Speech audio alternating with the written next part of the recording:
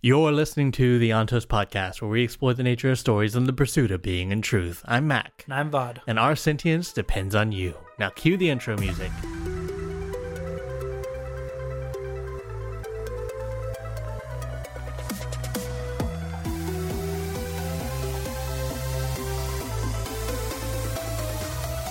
As the one who found Alindi, however, I became someone important, foremost amongst the Worldbringers. There was a place for me, and in the lore of the anticipation, I thought myself the announcer, the prophet who foretold to discover the hero of ages. Renouncing Alindi then would have been to renounce my new position, my acceptance by the others, and so I did not. Man, Quan. Sounds like you made an oopsie. Quan gonna Quan. Quan gonna Quan. All right. Let's look at chapter 33. And this one's a bit of a... I have a lot of notes on it, so maybe it's not as long as I thought. But here we go. We get a Vin point of view. And Vin is studying the logbook. And she's coming to the conclusion. She's like, the mist is the deepness. The deepness has returned. Therefore, the hero must return, and she's really on this thing that she must be the hero of ages. Because she's hearing the thumping, she sees the mist spirit, and she was able to draw the mist into herself and use it to fuel her allomancy. So these are all big things here, and she is just convinced, but she's super duper frustrated by the way it's worded. She says, it's so vague, it's so dumb, like why did they do it this way? And Ursula's like, just because you don't understand it, doesn't mean you should belittle their beliefs. What if the prophecies were just a way to show hope? What if it's just a way to show hope? What if they're just super vague on purpose, to inspire hope, to inspire that feeling? And the way that Ursula talks about the religion, Vin gets a little bit of an inkling and goes, oh my gosh, the Kandra have a religion, don't they? And Ursula's like, you're not going to hear it from me until he says yes. Mm-hmm. and she hears it from him. But she goes, I won't betray your secret. Can you tell me a little bit about it? Because Ursula's like, why? And it's like, because if y'all had a religion, it means that the Lord Ruler's theological control wasn't complete. There was a religion that existed. And survived. And Ursula agrees to tell her a little bit, but says, please don't tell your keeper friends, because they would not leave Kandra alone if that was the case. They would come asking questions nonstop. So, here we go. The Kandra do have a religion, or do have like prophecies. But the prophecies aren't that great for humans. The prophecies all lead to all the humans being dead. And and Vin's like, oh boy, and Ursula's like, it could just be a sign of hope, mistress, because of the way not everyone treats people the way you do. A lot of the way that we've been treated by humans in the past, we'd want the same. I saw a wonderful parallel. They want humans dead the same way that Vin, Kelsier, Doxson, all of them wanted the masters to be dead, the nobles to be dead. Same view. Well, and he mentions that he's like, our prophecies say that you destroy yourselves, and the whole thing is that we just wanted to be free or have the ability to be in the world again, and that's all we're talking about. Yeah, I think the exact saying was, he goes, humans were supposed to kill themselves off because they are of ruin and Kandra are of preservation. And so, yeah, they have this weird look about that. They also mention that there's a bond between them and the Koloss. And when Vin goes, what do you mean by that? And he just goes, well, we're both slaves. We're both outsiders to this world. Why wouldn't we, have this bond? Because the Koloss understand completely how we feel to be alienated out of the society, essentially. And, yeah. And so Vin goes, this was all cool and fun to learn about, but there's still a spy. We need to find out who that is. And we get shifted to Ellen's point of view. So, a quick shift. Someone poisoned the water well. And we're shifting back to Vin. That's all I gotta say about it. People think it's probably set because he came in, he brought soldiers in, and a couple of them could have snuck off easily and poisoned everything. Though he thinks that this would definitely be something that his father would do. Yeah, they can't figure out who it is, but You know, Ellen does say it feels more like a Straff thing to do.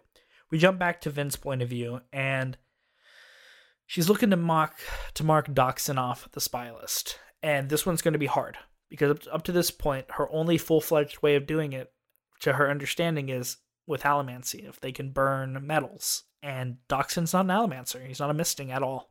So Vin tries to kind of bait him into talking about that conversation they had about Doxson losing his first love. The reason they're talking about why Doxson hates noblemen. Well, I don't think she's baiting him. She directly says, "Do you remember our conversation?" Yeah, so and what I mean by baiting here is she's trying to make sure that he actually knows what conversation they're talking about and what happened. That's what I mean. She's trying to, because here's the thing, right? She didn't even tell him what conversation. She just said the conversation. That's why I say it feels like he's baiting him. She's trying to get him to talk about the moment without her having even said what moment it is. Sure. And so Doxson passes. He talks about it, and he admits that he doesn't see the noble people the same way he did before, based on what's happened. And Doxson kind of calls out and says, "You're doing this because of the way that me and Ellen talk, right? The way we communicate." And Vin's like, kind of. He's like, "Well, listen, I think we're doing pretty good. You know, we're not at each other's throats. We're both listening. We're both being, courteous, even though it's a fake gesture, but we're both being courteous." And Vin points out that, "Are you ever going to change your mind?" And he goes, Doxson's like, "Probably not completely." And she brings up that Kelsier saved Ellen, and Doxson didn't know this. And Doxson's like, "I refuse to believe that Kelsier did that." And Vin's like, "Why? Why do you refuse to believe?" And Doxson's like, "Because to admit that would be to admit that all the terrible thing I did to these monsters, I was instead doing to people." And we see now why Doxson is just dead inside. Vin even points it out. Doxson lost his cheeriness, and she thought it was because Kelsier died and he was grieving, or that there's nothing left there, but it turns out that wasn't the case. Doxson just realized, finally, he stopped seeing the noble class as monsters, and he realized that what he did, the types of things he did to those people, they were people. And it's just eating them up inside. And so Vin leaves with that information and realizes, he tells her, "Sir, I don't think he's a spy. I don't think he's it." And Ursula's like, "My people can be very good." And he goes all the way to the point where he says, "I don't want to say it out loud, but the masters who run the Kandra have been known to be very extensive in torture methods and things like that to make sure they get all the information they need for a Kandra to play the part." And Vin's like, you just don't know him the same way. I don't think it's him. And even though we can't mark him completely off the list, I'd rather be wrong and him be the traitor than live not trusting him. And to Orsur's like, "Yeah, that's how it's going to be." And then Vin sees it. The potential spy, Captain Demu, sneaking away at night, wanting to be completely and utterly silent about it and not known. And Vin gets a little bit of hope. Maybe the spy is not one of her inner circle. And we hop over to chapter 34, which is a very short one. We get Ellen's point of view at this point. He is working with Norden, which Norden is this cool obligator that actually stayed and was a bureaucrat for Ellen's new government, because according to Ellen, he was just a scholar that wanted to be a scholar, that saw that the best way to do that was to join the ministry because they had access to everything. And so when the Lord Ruler was killed and that fell, Norden was completely fine with going, "Oh, is this the new government? Yeah, I'll work in this one too. Let's do it." And he's just he just seems like a cool guy. He's super straightforward. He's going through all of the law, like they all are. I think it was him, Sazed, and a couple of other people are going through all of the laws to see if Ellen might have missed something and was able to do. There's able to be a loophole. And the reason Ellen likes Norden so much was because of the fact that he's just so unbiased. Because there's that one point when Norden goes, should we just think about letting Set be king? Would that not be best for this government? And Ellen explained to him like a scholar, do you think Set will follow any of these laws? No. Do you think that they're very good? Yes. And the minute he said that, Norden went, that is not the play then. We definitely don't want him to be the king. And yeah, we just get this point, and I think Tyndall's listening to it or going through it and realizes that Sazed went over all the documents and makes like a jab at Sazed, and we see more of King Ellen come out because Ellen basically tells her, that's uncalled for. By insulting him, or by indirectly insulting his work, you're insulting him, and I will not stand for that because that's insulting me, and you will apologize to him or you'll leave, and she leaves. And we jump out of that and we get a Vin point of view. So with the Vin point of view, Vin is super sad to see that Ellen doesn't want to talk very much anymore. He, again, has his hands full. He's way busier than he is. And she feels like he doesn't need her anymore. Yeah, he's handling everything himself, which we all see as a positive thing, except for Vin, because Vin feels like she's not needed, like you said. Ellen doesn't need her anymore. He can handle himself. And so we get the return of the OG voice in the head. Reen's voice is back. And it's officially back and talking. Rough. But she goes outside. Vin goes outside the window because she hears something. She senses something, hears something, jumps out, and Zane's out there. And Zane comes at her and is trying to kill her.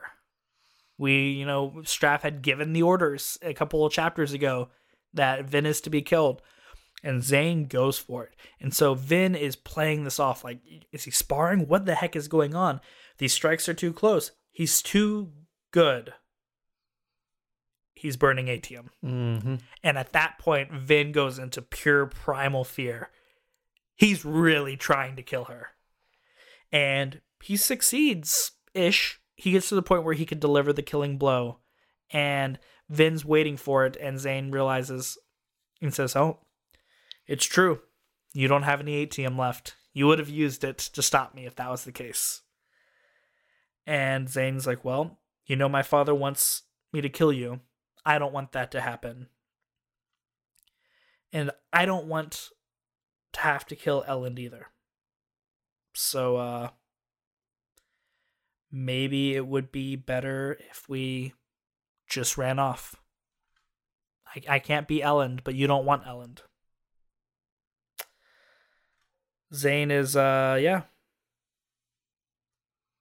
He points out that he's his brother. His brother. So, and that's where we're left with here. We also learn that the Koloss are close by because they attacked a certain town, and Straff is going to send his the refugees into the city in order to drain their resources. And of course, Ellen would totally take them on. But one of the things I wanted to really look at is the way Dotson talks about how he and Ellen interacted. And I get brought back to Final Empire when Ellen first meets up with Dotson. And Dotson's like having none of it. He's like, who are you? Who do you think you are? What do you think is going on here? And Ellen's like, listen, I know you like hate me, and I know you have all the reasons to hate me and all this other stuff, but you need to listen to me because otherwise your whole rebellion's going to collapse on top of itself. And since then, we've had this like begrudging like alliance between the two of them. And Dotson basically admits that. He's like, it's gotten better. But he's struggling with this idea of like, okay, these people are the people we hated. These are the people that we fought against this whole time. They've kept us down for so long. And Ellen is one of them. And he has admitted to like, he respects him and, understands that, hey, they're not so bad. But I don't know. I got a call back to Final Empire. You know, when they first had that meeting, when Ellen turns himself in, and says, "Hey, maybe you shouldn't slaughter literally everyone." Um, but the rest is, I mean, you know, Ven is still noticing this thumping in the distance, which I admit, like when I first read Well of Ascension, I was like, I wish we could get to more to this thumping because it keeps being brought up. We learn a whole mess about Conjure this way around.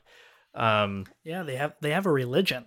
They have a religion, and he basically says like it's essentially set up as, oh, you know, we just kind of, you know, wish that we could go back into society and this and that. But he does admit like it basically has followed them ever since the beginning of the Final Empire. So this was before, because I mean the history of the Khandra show that they initially tried to come in and that didn't work out. So this religion has been following them even before then. But once again, we get to like the point where things start getting interesting, and he shuts up about it. He's like, "Yeah, I shouldn't be talking about this." And the same thing, he's talking about the Koloss and how they're similar to the Khandra, and then he's like, "Oh, I got to shut up about that too." So we get a little bit of, you know, some lore teasing in these past couple of chapters. Potential spy. Is it Demu? You know, it's funny because Demu is someone I kept forgetting about, because I remember he was the guy that they fought about. He fought in the when Kelsier came in and the army was going to betray, you know, on the verge of betraying him, and Kelsier used his allomancy to make Demu look like the great warrior when he was like this like scrawny little thing that was just super loyal. He was a kid, right? I think he was like, Demu was like 16 or 17 or something like that. Something like that. Like he was relatively young, but he was like a loyal captain, or I think he was a captain at that time. No, he wasn't a captain just yet. He's a captain now. Right. He's a captain now. And so he was just known as one of those guys. And so he's kind of like the perfect guy to be the spy. He would be the last one that Ellen and the group would think would betray them. Well, no, not even that. It's that he's just close enough to everyone, but he's just enough in the background that it's like he doesn't have to do anything other than just hang around. He doesn't, you know, people don't interact with him super often, so you wouldn't really suspect that anything changed.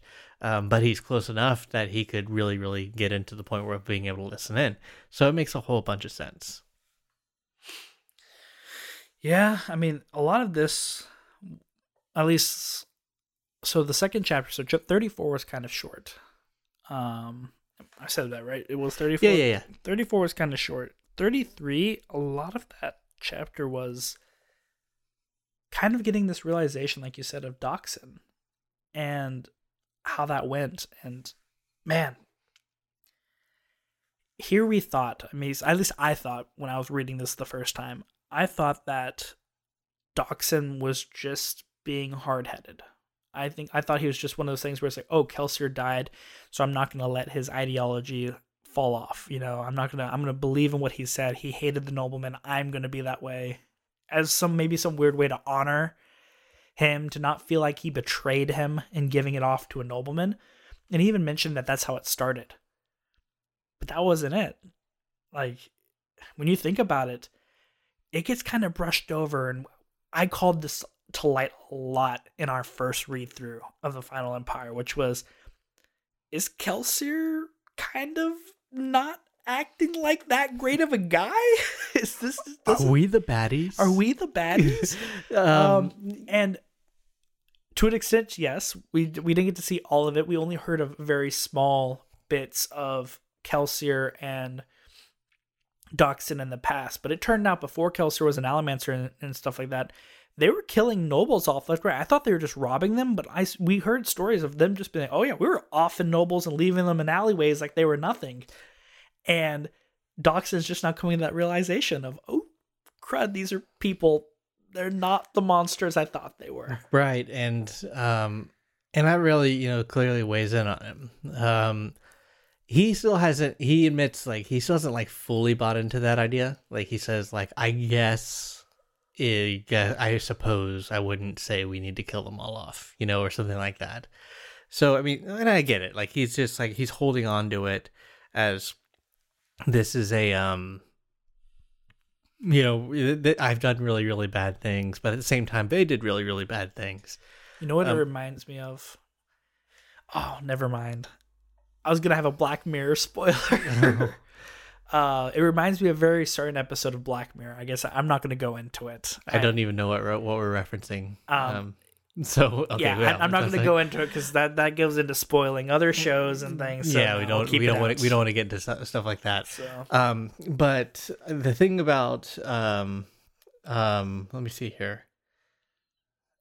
The thing about these last few chapters is that there are a lot of info. Most of the story was with Dotson.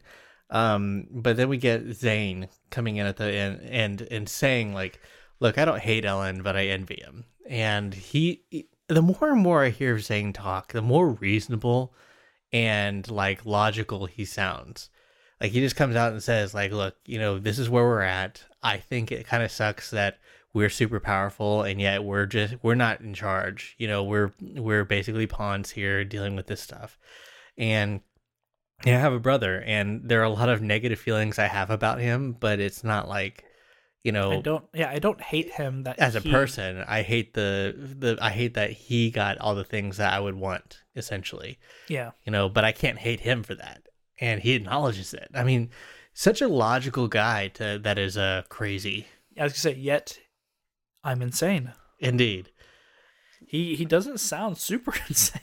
When he talks, at least. Maybe that makes me insane, when I get into it. But speaking of sanity, in the next few chapters, we're going to be talking more about what happens as Ellen comes in and meets with Set.